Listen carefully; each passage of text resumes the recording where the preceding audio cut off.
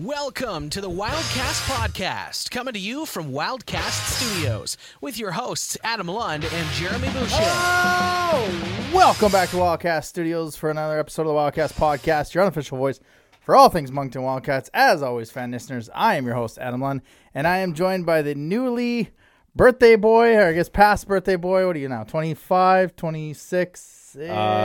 20 with 17 years experience. Absolutely. Your favorite co-hoster and mine, Mr. Jeremy Boucher. Buddy, how was your birthday weekend?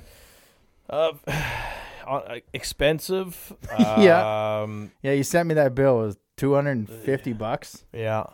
So went to Osaka Hibachi Friday night, and place isn't cheap. Not especially if we were at the Teppanyaki Grill, so that's where you kind of, you pay for the experience. So between myself, Megan, and Avery, it was like $210, and after tip, it was just over $250. So yeah, it was it's fun. I mean, but again, you're paying for the experience. When Layla and I went there, I think it was just when restaurants were allowed to be open, but you had to wear masks. I believe everything kind of runs together, but we didn't get the grill part because it's tough to get. I heard you gotta have reservations, right? Oh yeah, you have to call at least 2-3 weeks in advance. Okay, I was like, I was trying to surprise her, like I'm coming home from work, be dressed, we're going out for dinner, and tried that, and it didn't. I was like, you pick wherever you want to go, and she picked there, so we couldn't get the table with the grill and everything, so we just got the normal, but it wasn't cheap by any means, which is, that means it's generally a good place. Well, it's good. I mean, you get basically everything you need. Like it's all grilled in front of you. You get rice, you get veggies, I always get choice of two because I think that's always the best price. But like choice of two is like $55. Cool. And it's like a filet mignon and 6 scallops. But I mean, it's worth it, right? Like if you went to a fine dining restaurant, go to the keg and try to get a filet mignon for less than $55. And you literally get a pound of rice, right? If you pay for the keg isn't going to give you a pound of rice. No. And the veggies are grilled in front of you. At the keg, you get like one, like a 6-inch carrot and like a string of broccoli. Well, here it's like peppers, broccoli, onions. It's all, again, it's like it's a pound of grilled veggies. So portion size is well worth it. Is Avery a fan of Japanese food? She actually cried when they did the fire. Well, yeah. I thought she was gonna like it, but she actually started crying, so we had to take her away from the table for a few minutes until the whole fire thing was done. Yeah, I found that was funny. She didn't eat any of her food, so I crushed it. When we got home, so nice. I was whatever. I basically had 2 meals, so it wasn't bad. But you walked it off the next day, right? Oh yeah, yeah. So you guys, you and Layla went to Laverty Falls last summer. Yep, just about died. And just about died. Well, we also went to Laverty Falls last summer, but this time around we did Third Vault Falls, and this one's a longer hike down. It's a longer hike up. Plus, I was half in the bag. I was drinking on the way down. But it's more rugged. Like there's tree branches that are growing out of the ground you can easily trip on if you're not watching. There's rocks that if you step on them the wrong way you could probably twist an ankle. Yeah. But overall I think the scenery Third Vault is a lot better than Laverty. A couple swimming holes down there, obviously too cold to swim last weekend, but it was actually good. Probably down there we got there around 12:30 and didn't get up till 3:30 or 4. So it was a good hike down, good hike up. And was Avery with you on that one? No. Okay. No. She can go for walks. She can't go for hikes. Yeah. And if she's going for a hike, it's a very small little hill and back down. Yeah, that's it, right? Yeah. Overall, awesome experience. There's another one there called Moosehorn, which is even longer than Third Vault. So we're gonna try to maybe do that one this summer. And it's kind of a loop, so you literally get to do Moosehorn, and so when you guys do Laverty, you come in from this end. Yeah, you go right? down. Yeah, the one end, then you go down to the falls, and then you come right back up the other end. You kind of do a loop. If you actually come from the right side, that's the Moosehorn loop. So the Moosehorn loop is round trip like 7 kilometers or something like that. Oh, Jesus. Yeah, so we're going to try to get to that one in the summer and make a day out of it, obviously. So Yeah, and just for those out there that don't hike, maybe don't set your GPS to the falls, because what it'll do, well, it'll actually drive you to the falls instead of kind of where you're supposed to go, and then you end up in a Toyota RAV4 on ATV trails in and around.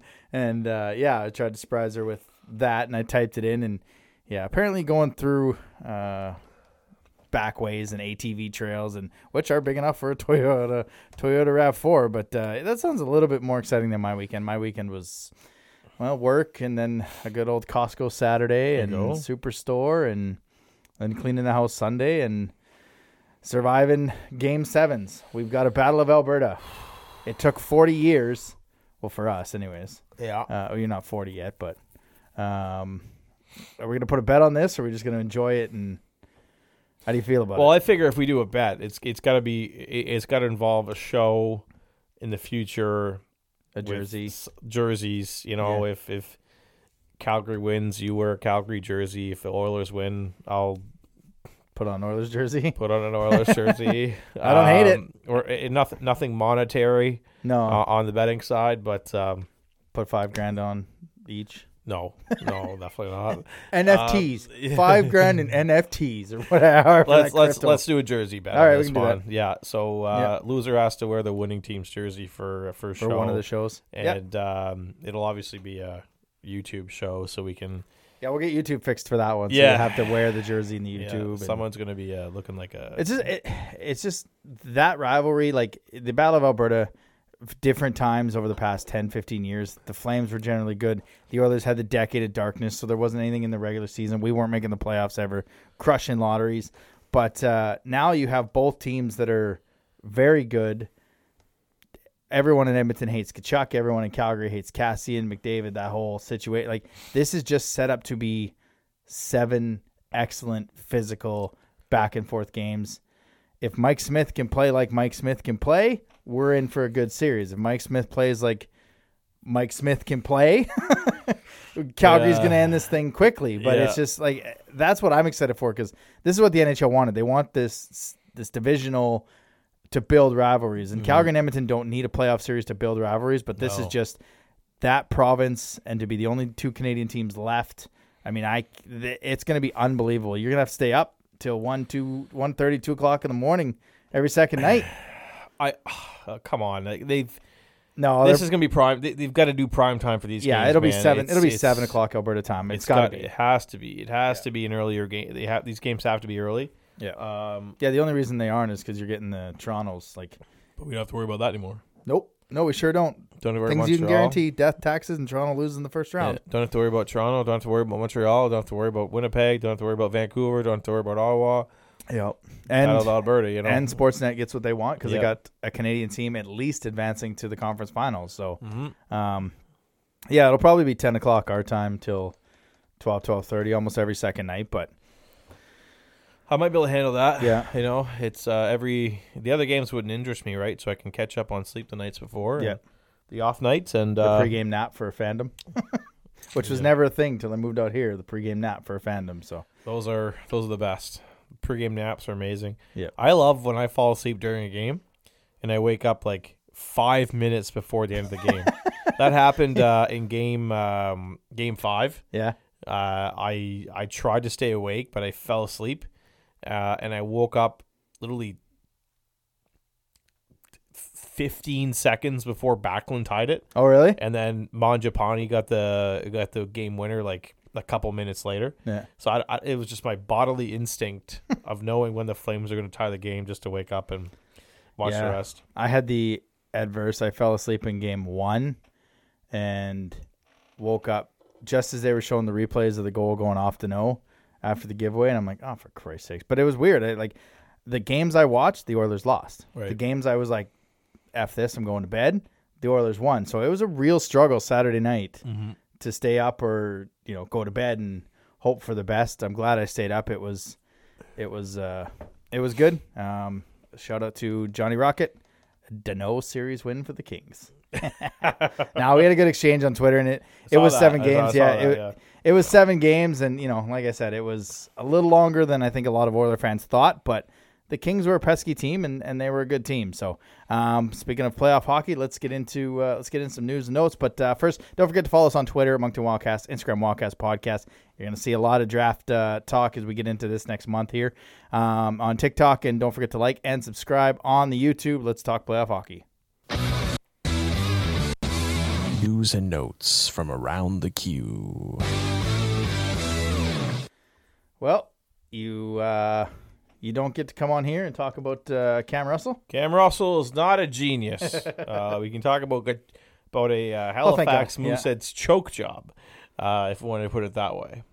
You're up 2-0 in a series, and then you lose 3 straight. That's kind of the thing that suck about a best of 5, though. Yeah. Excuse me. I think if it would have been a best of 7, maybe it could have went 7. But yeah, that game 4. My God. Yeah. Let me just say that I actually stayed up for it. I was awake until probably 2:00 in the morning because there was that game on, and then the Flames game was after that. So I was kind of a bit of a, what was that? Oh my God, my days are all messed up now. But that game was Saturday, May 11th. May 11th. So that would have been last Wednesday. Yeah. So yeah, I was let's call it a walking zombie on Thursday. That was a very tough day for me to get through. But shout out to these teams, man. That was an incredible game, longest game in Moosehead's franchise history. Which I should have asked and tried to find out if that's the longest game in Moosehead's history. Like, they didn't even talk about that being the longest game in Bathurst. Like, how many more overtimes did Bathurst? And it could have been like 1 or 2 minutes later kind of thing. But I was like, they're talking about the Moosehead's longest game in their history, but Bathurst never said anything about their history. So it'll be interesting to see what their longest game was. I don't know. It was a Halifax feed, so they didn't say anything about Bathurst. It'd be interesting to see. You're right. How long of a game Bathurst has played? Because I have no idea. No, right. I'm not a historian like that, but it could have been Laval too. Like, it might not just been the Bathurst team. Exactly. These teams put on a show. Yeah. The goaltenders were incredible. Matthias Rosso was 68 saves. I think the most saves in Moosehead's history in a game, and which I thought when we come on here last week, I said 5. I took Halifax at 5, and I thought Halifax has both goaltenders. Like, Brady James, I was thinking was going to be the starter, and Matthias Russo played all 5 games, played very well in all 5 games. I think the last game 5, that's a tough way for them to go out with him trying to skate to the puck and make that play. That's a tough one that'll haunt him all year, but he's the only reason that team was still in the series, leading the series and having a chance to win. Like, he played unbelievable that whole series. I think it was like 200 and some saves he had in the series. Crazy. And this, he's NHL draft. I'm pretty sure because he's NHL draft eligible. And where was he on the rankings? I couldn't even tell you. I couldn't. But my God, his playoff performances, he's going to skyrocket. He's going to jump right up. But you know what? Good on Bathurst. It would have been. Can you imagine if St. John and Bathurst went out in the first round? Whew. That would not be good. I think you and I had a trip to. We were already planning a trip to St. John for a second round game, right? Exactly. And, now we have to. What are we gonna do? Like hope for Game 5 tickets against Bathurst, and I mean, it's a long weekend this weekend. Maybe Game 3 and 4 up in there between Charlottetown and Bathurst. Game 5 is on Sunday, and Monday's the holiday. So if this series can get to 5 games, maybe we can somehow get on the East League Center box office website and score at least a couple tickets. I'm in. If that one goes 5, I'm in. You're right, though. It is a negative, a very big negative about a 5-game series, because that was advertised, from us, that was going to be the best series of the playoffs. Mm-hmm. It was the best series of the playoffs. And then the big shock, Rimouski taking out St. John. I had the series going 5. I had St. John outlasting. I was on Sports Corner TV with Chris, and he asked me who I was taking, and I didn't waver, but I stayed with St. John being at home. But I mean, Harmla, just a 38 save shutout in Game 4, shuts the door in Game 5. It just, I don't know. You know who this is good for? So it's obviously terrible for St. John. Yeah, but as I reported about a month ago, there's been preliminary discussions that Rimouski wants to host a 2025 Memorial Cup. Mm-hmm. How many 16-year-olds do you have on your team? Yeah, right. Yeah, those 16-year-olds. Wasn't this the roster that we were going through at the start of the year? Going, I don't know. I don't know who the single guy on this team is. We knew Biaka Patuka. I thought they were playing over their heads. Yeah. These 16-year-olds this year are going to be 19 in 2025 when they want to host the Memorial Cup. You think this experience is going to pay off for them? Yeah. Jesus. And right? they're gonna host, which means they're gonna have trouble in that first round series. So whoever's playing them, that's I said that 2 weeks ago. Jamie actually put out something in in his blogs about. He kind of did a little more research on it, but he went further back than I did. If you look further back, the host teams haven't had much. Thing, but the host teams didn't have much trouble in the past, but it's more so been recently.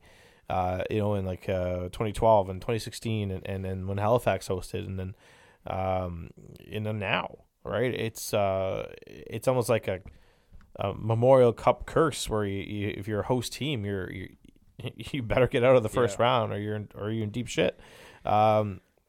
And I don't know how I feel about it. Like Chris and I talked about it on the show, and I think in a normal year with no COVID and this would be a very bad thing. But I actually think this might pay off for St. John because of the truncated schedule with the 3 games in 4 nights and the 4 games in 5 nights, and just jamming in 30 games in 60 days or something. Mm-hmm. Like I feel like if you are Gordy Dwyer, who's had the team playing the right way in the second half, you give them 2 weeks off, and then.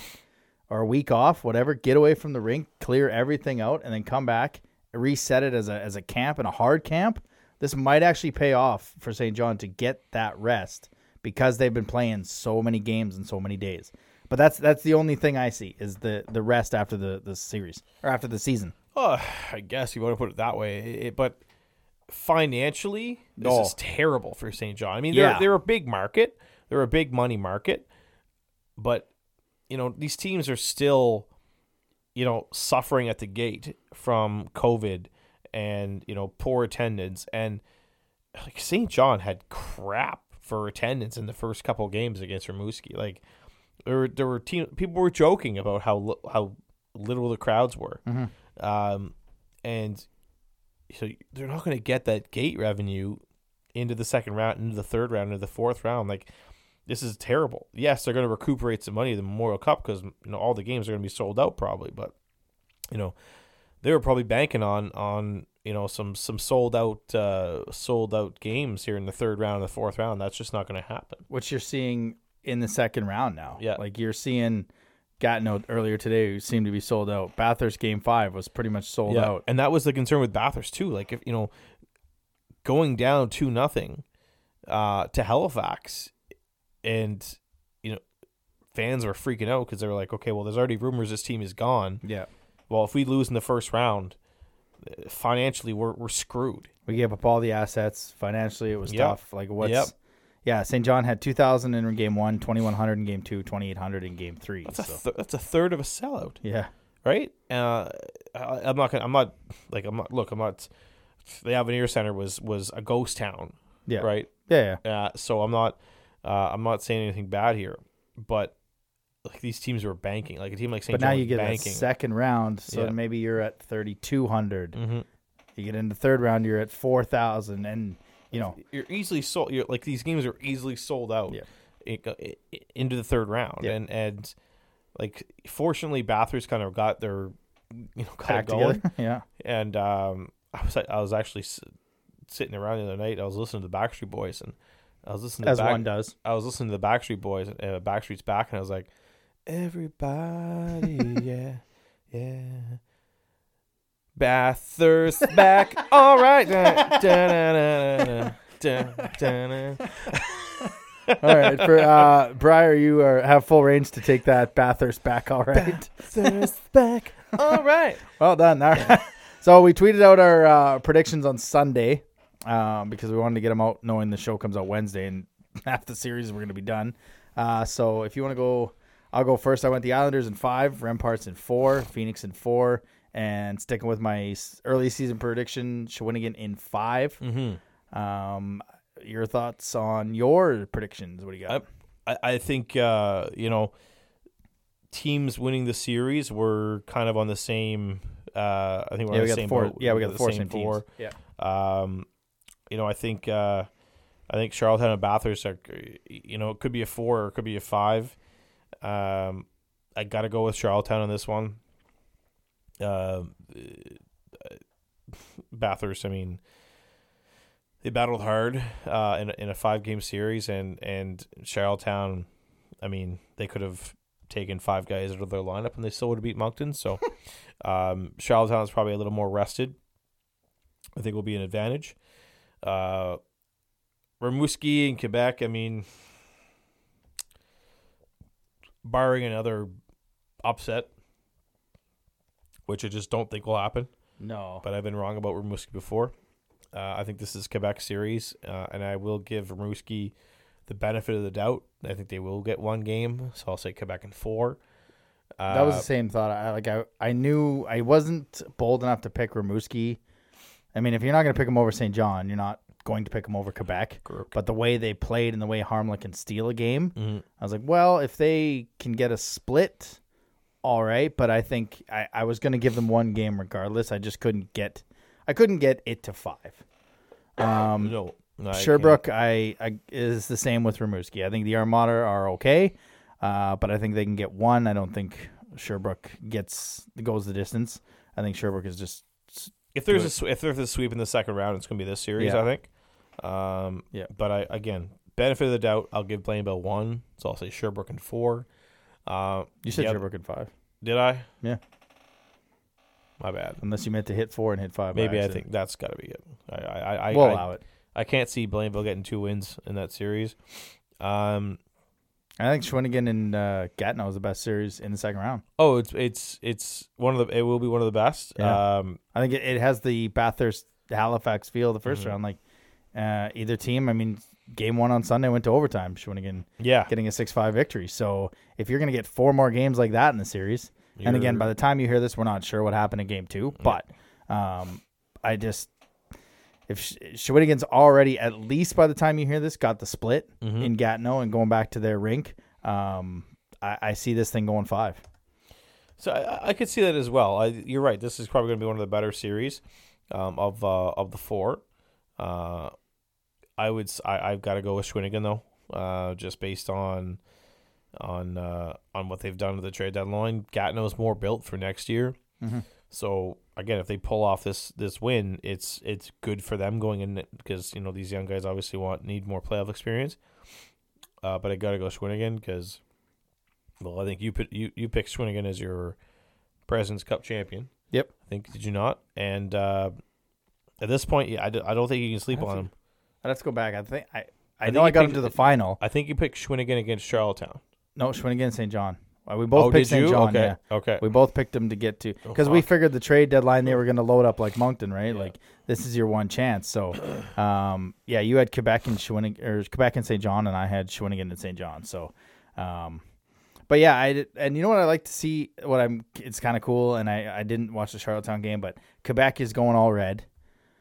Sherbrooke is going fans all in white. Gatineau had their fans all in white. It'd be like, I don't know, maybe Shawinigan will go all yellow. I haven't seen what they're doing, but like the rinks seem to be selling out in Quebec in these second rounds. The fans are engaged. The teams are engaging the fans, giving them shirts, giving them ideas going into the second round of the playoffs. It's good to see the buildings being full again coming out of the pandemic, and this is what you want to see into the playoffs. So if we're correct in the Islanders, the Rempart, the Phoenix, and the Cataract winning, you will have Quebec versus Shawinigan and Charlottetown versus, what else do I have on there? Sherbrooke. Oof. It's a good Final Four. Yeah. Yeah, because really good Final they Four. cross over, right? Yeah. Yeah, so it'd be Quebec, the 1 seed against the 7 seed Shawinigan, and then Charlottetown, 2 seed getting home ice advantage against Sherbrooke, which home ice advantage is going to be big in that. Because they're going to be best of 7s in the third round. No, it's best of 5. In the third round? Yeah, only the final. Oh, for the love of God. Only the final, which, look at it, the OHL is now going into their third round. The WHL, there's 1 series left, and then they'll be in their third round. We're still in our second. So by the time they're in their final, we'll be in our third round, and then it's we'll have to do some research. But as far as I know, it's 3-3-3 and then or 5-5-5 and then 7, which is so stupid. You're getting ripped Oh up. my God! This is all because they want to get 68 games in. If they'd have just finished on the 16th, I think at least 3 and 4 could have been 7 games. But yeah, either way, that's a good Final Four, and then you get into the final, and oh boy! All right, you want to recap this season? Yeah, it's every single game, all 68. Yeah, buckle in, everyone. Every single game. Weekly Rewind. Season Rewind. Yeah. All right, so the Wildcats opened up against Bathurst on the road. No, I'm just kidding. We're not going to go through each and every game. We're looking back on the season. The Wildcats finished 28, 31, 6-3, 65 points. 5th in the division, which if I remember correctly, we both picked 5th in the division. Yeah. I think we were battling with Halifax, but maybe a little bit closer. It was a battle. Yeah. Until But we didn't have Moncton ahead before. of Halifax. Nope. It was 5th in the division. We ended up finishing 7th in the East, so I mean, we touched on it in the show after the break. The first half of the schedule was much easier. It was a more favorable schedule for this team to finish where they did, 3rd in the conference, or 5th in the conference, I believe, best team in New Brunswick at that time. And then Charlottetown loaded up, Bathurst loaded up, St. John loaded up, and unfortunately, the 3 teams that are loading up for a Memorial Cup run are in your division, and your back half of the schedule is division opponents. So, I mean, it was a season of 2 halves, really. So, yeah. There was a good... I think I said at the beginning of the season that they had to get off to a good start because you had a hunch that the second half was going to be tough, same as last year. And they did, right? They got off to a pretty good start in the first half. We'll give them that. Exceeded expectations. And then, second half came around. Teams loaded up. Schedule sucked. A lot of the postponed games were against maritime teams. Yeah. The league somehow still wanted to have a 68-game season. The crush of the rush kind of got to them. Injuries got to them. Injuries, scheduling injuries, let's put it that way. I mean, you look at March, from March 17th to April 3rd, Charlottetown, St. John, Charlottetown, St. John, 1 Cape Breton, St. John, Charlottetown, Cape Breton, Bathurst. Like, it's awful schedule. Yeah, that is awful in your division, and you're getting, and that's Sherbrooke was in the second half, Gatineau's twice in the second half, Quebec's in the second half. I mean, it was a first half schedule that allowed Richie to keep the team together for the most part. Didn't have to blow it up in a rebuild to try and get assets. Didn't have to blow it up to get assets, but also didn't overpay to try and compete to win a round. Like, he didn't give up one of the 2 second rounders, one of the first rounders in 2023, which wouldn't have been Val-d'Or, but a Moncton pick, to try and compete in that first round, and then you end up playing Charlottetown and getting swept, right? Like, that I think is the biggest save of the season, is he didn't give up assets to win a round, and they got an asset back unknowingly in Philippe Daou that makes things, the future look a lot brighter than it did. Let's put it that way. But yeah, there wasn't a trade that was. There was no Roger Shannon trade, let's put it that way, where it was, let's go make a trade just to win a round. It was, there was no London Knights experiment, and which was a scare, right? Going into that trade deadline, I mean, they were they had a few losses in late or December, and I said, are these good losses because you're not putting false hope that you are going to overpay, right? If there was if there was a trade that they would have pulled off that would have, made me believe that they want to win a round, I probably would have went complete heel on the organization. Yeah. Right. We've said many times that we trust Richie. Everything he's done, we fully support. Yeah. But if there would have been a trade made that just gave us the sense that they wanted to win a round, I probably wouldn't be saying nice things. Like, I probably would have had some It would have been a tough nasty trade period. We've Yeah. said some nasty things in the second half. Yeah. I've probably would have been fired. Not from you, but I probably would have been told by the organization to take my garbage elsewhere. The old cease and desist. Exactly. But they're I think they're on the right track. They've kind of got their, they've got 2 seconds. They've got 3 thirds. They've got 2 firsts next in 2023. It looks good. But they've worked magic on these second round picks, and especially last year they've made, I'll say it again. I've said it before. I'll say it again. Etienne Morin was a first round pick. I don't know how we got him in the second round. Mm-hmm. Mercier is a first round pick. I don't know how we got him in the second round. Bayerjean Bayerjean had a few first round probably grades. a second round. Yeah. I don't know how we got him in the 5th. Like, the only and then thing, Grenier. So there is a lot to look forward to. But the draft, I mean, they've got to hit a couple home runs here in the second round and make these picks work. I think they can, because you've got a full season of scouting. Yep. Right, this is the That's first. the best part is it's a full season of seeing these kids play. This is the first full season of scouting since 2018, 2019. Yeah. Right, because these midget players would have had their seasons cut short. Yeah.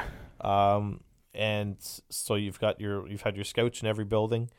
You've probably watched every player from the Quebec high school ranks up to maybe the United States Junior A League, for all we know. Yeah. Right? Like, there's... Just think of what this team scouts did without views. Yeah. The home runs they hit in the draft. You're literally going with Bantam reports. Yeah. Right? From a year before. And just your relationships with players, with midget coaches and midget GMs and agents. And I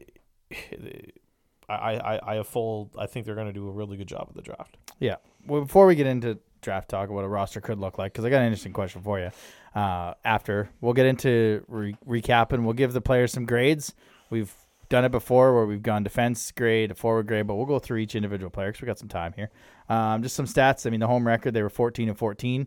On the road, they were not 17-17. That's not right. They were.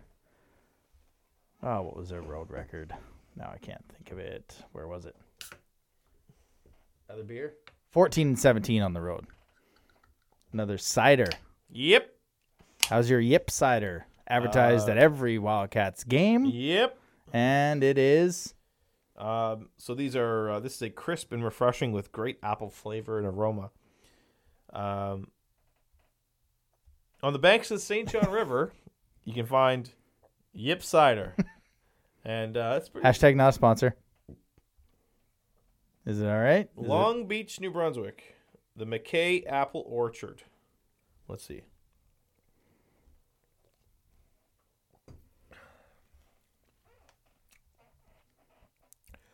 It's refreshing. Yeah. Refreshing.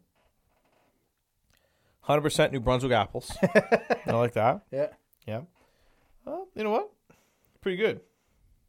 It tasted better than the first can. Let's put it that way. Yeah, the first can before we got on the show, he didn't enjoy the first can. Maybe it was that first sip. The first sip. The first sip of the Yip was caught you off guard. Tart. Yeah. A little tart. Tart on the tonsils. No, tonsils. Tonsils, yeah. Yeah, tart on the tonsils. But the first sip of the Yip was wasn't great. So it gets better as you go. Yeah, it's like sex, right? Gets better as you go. Yeah, All yeah, right. absolutely. The first time's a little tart. Yeah. It gets better as you go. Yeah.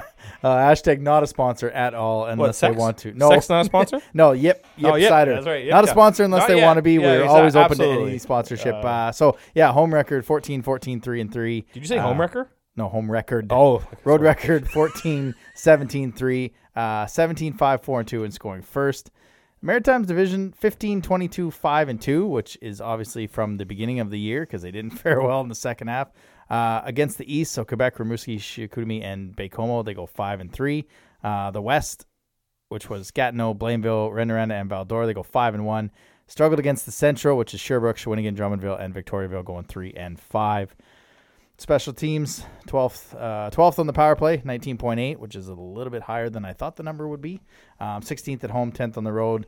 PK was 76.2. And your favorite stats, 19, 4, 6, and 3 in 1 goal I don't games. get I don't get it either. When leading after 1, they were 12 and 5, It 1 can't and be 1. real. Yeah, when they were leading after 2, they shut it down, 16, 1, 2, and 2. If they got behind, they were in trouble, 9 and 19 when trailing after 1, 7 and 27 when trailing after 2. When they outshot an opponent, which by the numbers right about now, it weren't very many times, 9, 4, 2, and 2, and they were 18, 27, 4, and 1 when being outshot. So talk about a team that was playing from behind. It's, the stat that jumps out is the 1-goal games, 19 and 4, and leading after 2, 16 and 1. Like, they seem like cardiac cats. They were coming back, and maybe it's because they were leading by after 2 by like 2 or 3 goals, and then they'd give up that late one and survive to get the W in that 1-goal game. But I mean, those stats are very almost misleading. I can't be real. They just there's no way those are real. Yeah. I'm sorry. I'm calling it right now fake news. I don't believe it. I don't get it how it happens. I understand the real.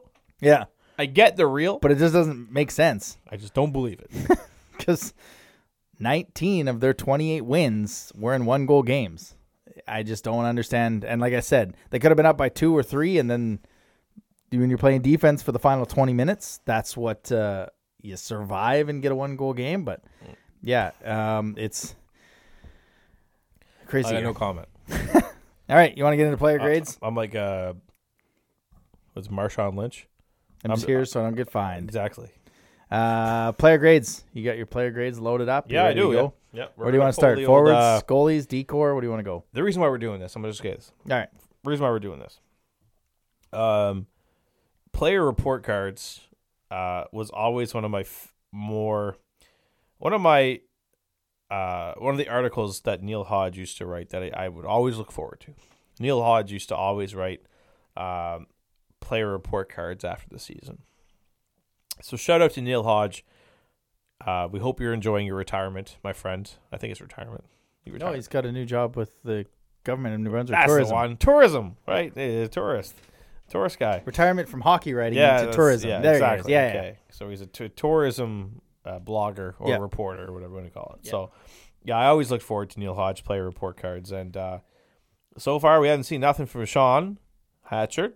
Doesn't mean it's not happening. Doesn't mean it'll happen, because usually when we say something, his article's literally out the next day about it. And just so you all know, that is not We don't by talk to design. We talk to him, but we don't talk to him about what's coming on the show, so he can write his article to come out the next day. Yeah. So we starting from the net out, or we starting from? Yeah, let's go with net out. Okay. First off, Jonathan Lemieux. Just so you know, I think we didn't really communicate really well when we started doing this. Yeah. Excuse me. The carbonation of these ciders is starting to get to me. Yeah. You kind of did like first half players. I asked if we were going to do first half players, Yeah. like Couture, Jacob Stewart, Sammy Longname. So I don't have them on my. No, I don't. I erased them once you said Okay. you didn't. So goalies, Jonathan Lemieux. I gave him an A-. And for Vince Villian, a B. Now the reason, let me just one thing clear. Some of these marks I'm about to give are not based on, they're not performance based. no. They are performance based, but they could also be based on playing time. So, you know, we could get to Nathan Casey, and Nathan Casey's only played what? 8 games all year or something like that. I don't know. Just seems No, like that's or 20. 20. Okay. But yeah, I see what you're saying. Yeah. He was hurt most of the year. Yeah. So I can't go and give him an A. Yeah. I mean, I could go and give him an A because he scored. Yeah. Right? But I can't do that. So when I give Filion a B, I'm giving Filion a B based on performance. And I'm also giving him a B because I also think he should have been playing more. So that might want to go towards the coaching staff. But for one thing we didn't do, these are player report cards, not coaching staff report cards. Yeah. So, yeah, A- to Jonathan Lemieux and a B to Vince Filion. I give Jonathan Lemieux a B-. He was brought in as the goaltender to get more starts, get the wins, put the team on his back, and he did. And when he played well, he played extremely well. But some nights were tougher on him. And again, you're playing behind a young D-core, but the nights that he kept us in there, with a B. I agree 100% with you on Filion, which is why I just kind of kept it right at the level of a C+. And that's just because he had a tough start to the year, but then he played that Shawinigan game in front of his family, and he kind of got on a bit of a roll.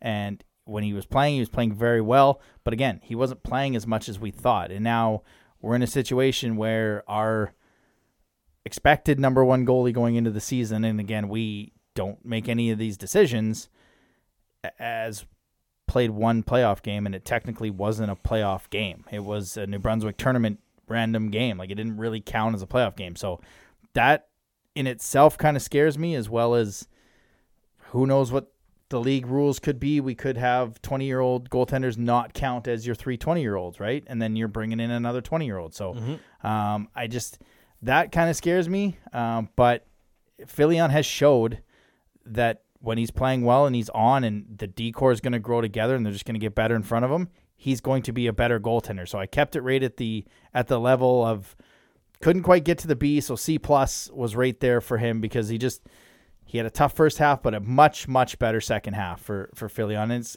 exciting to see what he brings next year. I thought my B was going to be was tough on him. Man. Yeah. It's just because it was C+ because he just didn't play as many games as we thought he was going to play. I get it.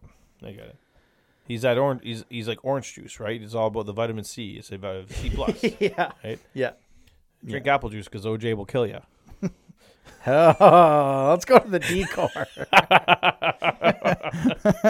Oh, I love it. Let's go to the D-core. Anthony Hamel, I went with a B. Yeah, I'm going. I gave him a B+. Just because I saw him in the second half be a leader. Yeah. Right. He was the leader that the team kind of needed. Because there was another defenseman back there that was brought in that we'll get to next on my list here, but should have been more of a leader that he wasn't. And I think, and for me, the being a leader, which I didn't even think of, but well done. You always put that thing together. I mean, the guy blocked a shot with his head. Yes. Like, the guy, and you can see he's bringing Iasenza along. They were partners basically all year when he was healthy. If he was injured, Iasenza was playing with other guys. But when it was Hamel and Iasenza. And I think for the first month and a half, they started every game. They were on the starting lineup. So this is a guy that is going to be, I'll stake that, is going to be one of our 20-year-olds. I wouldn't be surprised if he has a C on his chest next year. But again, they could go with someone who's going to be here for a couple more years after. He better have a C on his jersey. Yeah, I would. Year. Yeah, I could see him being announced secretly right at the home opener instead of letting us know beforehand. But all right, who you got next? Because I put good old Jackson Bellamy. All right. Yeah. We're gonna both agree on this one. Jackson. What do I want to sell about you, Jackson? Let me just start off by saying, Jackson, you got my lowest grade. Mine too. I gave you a D because I'm too nice. I gave you a D, Jackson, because I expected more from you When you were here at 16, I saw your potential, and what you did in Sherbrooke, what you did in Bathurst, had me excited. It wasn't that trade. It wasn't a trade that I thought was going to try to win him a first round. Mm-hmm. I didn't see that trade as being that reason why he was brought in. I can't count on my two hands how many times he could have prevented a goal. I think every time, we don't watch the games together, Adam. Yeah. But we kind of indirectly watch the games together because we were always sending each other a message about something he did that allowed a goal. Yeah. And so that's just he was below expectations. If you want to compare him to something, a joke I used to when I was a kid going to school. You were either a outstanding student. Yeah. You were a good student. You were an above average student. Or you were needs improvement. And I remember going up to my gym teacher one time. And I said, I expected to get... It was my gym teacher, so it was my English teacher. And I said... Oh, your English teacher. Yeah, that makes more sense. So I said, I expected to know. I thought I was an outstanding student, and he said the only O you'd get is outstanding in the hallway. So yeah, it was just for me. It was a trade I was kind of looking forward to. Because I knew what he could have had. What he could have done. He has a blistering shot. He never used it. Yep. When he did, it was into a shin pad.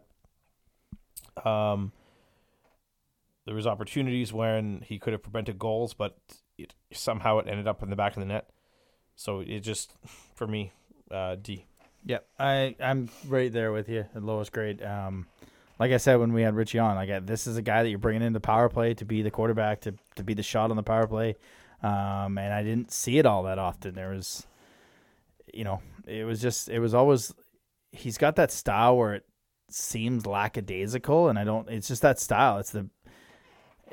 I don't think that's who he is, and I don't think that's the type of player he is, but he's just got that style. And, like you had said, like as a 16-year-old, you could see the potential, and you saw him in Bathurst, you saw him in Sherbrooke, and you were excited that was a piece on the back end to kind of stabilize things. And, it just didn't work out, and he didn't play that much power play time, which I think he was kind of brought in to do. And so yeah, I'm kind of, for all the reasons with you, I believe the same there. What's next on your list? I have Morat, and for me, I have an A. I have an A as well because I can't see what more he could do. He did it all. Yeah. Highest scoring 16-year-old defenseman in franchise history. Sixth in scoring amongst 16-year-old defensemen in the queue, like the entire league. Yep. In the past 20 years. I think as the season went on, his production went down. A lot of his production was in the first half. But still, you can't ignore what he did as a rookie. Yeah. He really flourished when he got up to the top line. Yeah. When they were trying to shelter him with the 5-6 minutes, you were like, okay, what are we doing here? Like, he's coming along slowly. Then when they put him on that top line with Sammy Longname and DeGrossier, he was allowed to be that offensive defenseman where, and I think that's what they kind of expected with Bellamy, is he was going to be the defensive guy to stay back and allow Moran. And we're not in that room. We don't know. We gave Bellamy a D grade, but maybe in that room for Moran, he was an A because he's showing him how to lead and be a locker room guy, and that's what you want to bring in. But on the ice, once he was able to be offensive, you had him as your rookie of the year. I had Auger as mine. So in neither one of those guys, you have an issue. You can have an issue with in their quote unquote rookie season. But you kind of saw a glimpse of the future with him and Grenier playing together a few times. He was on the power play, whether it was first or second power play, all year. I'm with you. I don't know what more he could have done. No, he's just one of those players that. He's top pairing next year. Yeah. If he's not top pairing, he's second pairing. He's going to get tons more playing time. You hope his production increases. And you know what? I'll make a bold prediction. Ooh. Under 18 tournament this summer. He's on it. Nice. Team Canada. Perfect. Let's go Iasenza. Iasenza, I gave a C because they're just sometimes he had the tough penalties, a little less than last year. When he was playing with Hamel, he was the toughest. He's the guy that stood up for his teammates. He had a couple tough penalties early on in St. John, but then he played really well after that. He had the giveaway against Shawinigan. He played well after that. So you can see him growing and learning and developing into what I predict is likely, if it's not Morin and Grenier, it's Hamel and Iasenza in the top pair next year as the defenseman. And that's where I see him. He's developing just on the plane that this club wants him to. I was a lot more generous than you. Yeah. I have him at a B. I gave him a B because while I agree that he did take some not so smart penalties, his progression this year compared to last year just skyrockets. If I see him getting the puck behind the net, skating out, I'm expecting him to get as far as the red line and getting it dumped in. There's some defensemen who I could say, oh crap, he's going to do something that's going to cause a turnover.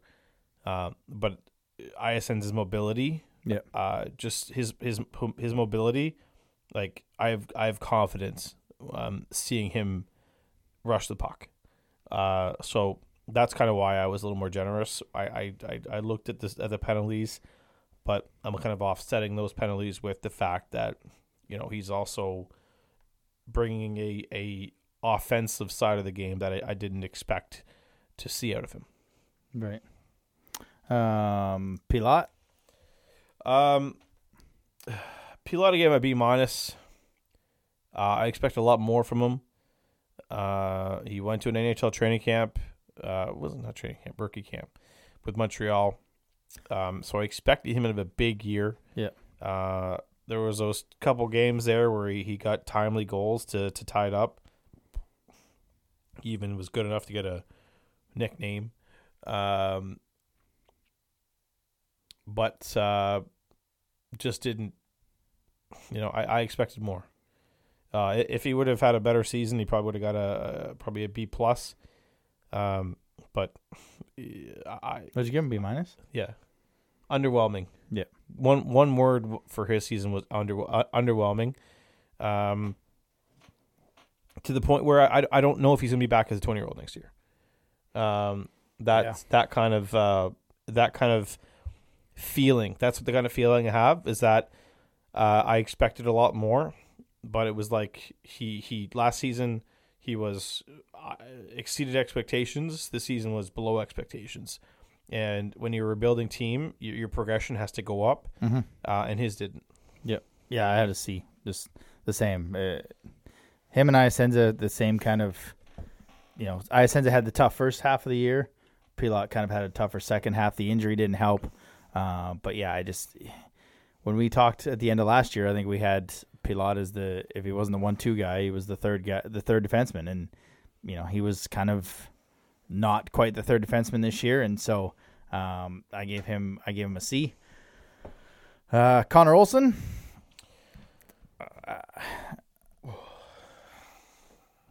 I can see we're both kind of. Yeah. I'm debating if I want to change my grade. I went with C-, and it just there's so many. He's kind of like, oh man, how do you find the words? In the offensive zone, he's okay. Mm-hmm. He gets the shot to the net, and he's on the rush. He can get the puck to the net. He can get the puck into the zone. It's just in front of the net. It just seems like, for a bigger guy, he's not that mean, and maybe that's just not his personality. I don't know. I've never talked to him, but on the ice, it seemed like there was a couple times where you're just like, why are you going that way? And the puck comes out and there's somebody, or he's not pushing guys in front of the net or not tying up sticks. So just, I don't expect him to be here as a 20-year-old next year. Maybe come in the camp and compete, but I don't expect him to be here as a 20-year-old. And there's more nights that I left the rink annoyed at something that happened with 2-7 on the ice than there wasn't. So I didn't give him a D, but I gave him a C- because there were times, and in the offensive zone, he's okay. And again, like I've always said with Connor Olsen, if he's playing 5-6 D minutes, he's fine. It's when, like last year with DeYoung getting injured and he had to play extended minutes, that's when he gets in trouble. But that's for me, a C-. You took the words out of my mouth, so I'm just going to say I gave him a B-. Oh, B-. Okay. Yeah. I'm too nice sometimes. Yeah. Darcy? Darcy is a B+ for me. Darcy is a B+ for me as well. It seemed every time he played, something happens. Every time he's on the ice in the offensive zone, something happens. Yep. He just has an offensive awareness to his game that excites me, intrigues me, and just leads me to believe that, I think I said earlier in the show that I want to correct myself right now because I just realized the error I said. Mm-hmm. I said that I don't think Pilat will be back as a 20-year-old next season. He's 19. He's 19. That's what I kind of looked at. Yeah. I just realized that. I'm literally not looking at his age. I'm looking at the Pittsburgh and New York Game 7. But honestly, if at this point, if you're looking at a 19-year-old defenseman to bring back next year between Pilat and Darcy, I'm going Darcy. Yeah. That's the only reason why the age thing just clued into me is because of that talking point I was just about to bring up. So if there's between those two, if there's a 19 to bring back next year, I'm going Darcy. A, right shot. B, something always happens when he's on the ice. Yep. A, right shot. B, something happens on the ice. C, he brings that layer. And he's of got toughness. beautiful eyes. He does. I mean, yeah. If you've never looked at this guy, I'm sorry. Like, let's just take a second here to acknowledge the fact that Thomas Darcy has some of the nicest eyes you will ever see. Like, they are so blue. Did that factor like, into if his hockey grade? doesn't work out for this guy, he's going GQ. Let's put it that way. Did that factor into his grade? B for blue eyes? Maybe. Maybe. Right? Let's go back to the hockey talk So here. C, when he was on that second power play, and maybe that's part of your things were happening, but in the second half, like in the late April kind of season, he was on the second half, or second power play before he got injured. And as abysmal as the power play was, Thomas Darcy as a quarterback was moving the puck where it needed to go. So yeah, I like his offensive ability. I joked with his billet that sometimes it's not the fastest offensive ability, and you're not sure if he's going to dump it in, and maybe he's not sure what he wants to do, and then all of a sudden, hey, the puck's in the back of the net. Mm-hmm. So yeah, I give him a B+. Last one for the D-core, and then we'll go to the forwards. Ethan Dolomont. Ethan, I kind of gave him a C for just incomplete because he wasn't playing a lot. I give him a B, and I think it's a lot of the reason that, again, it just seemed like every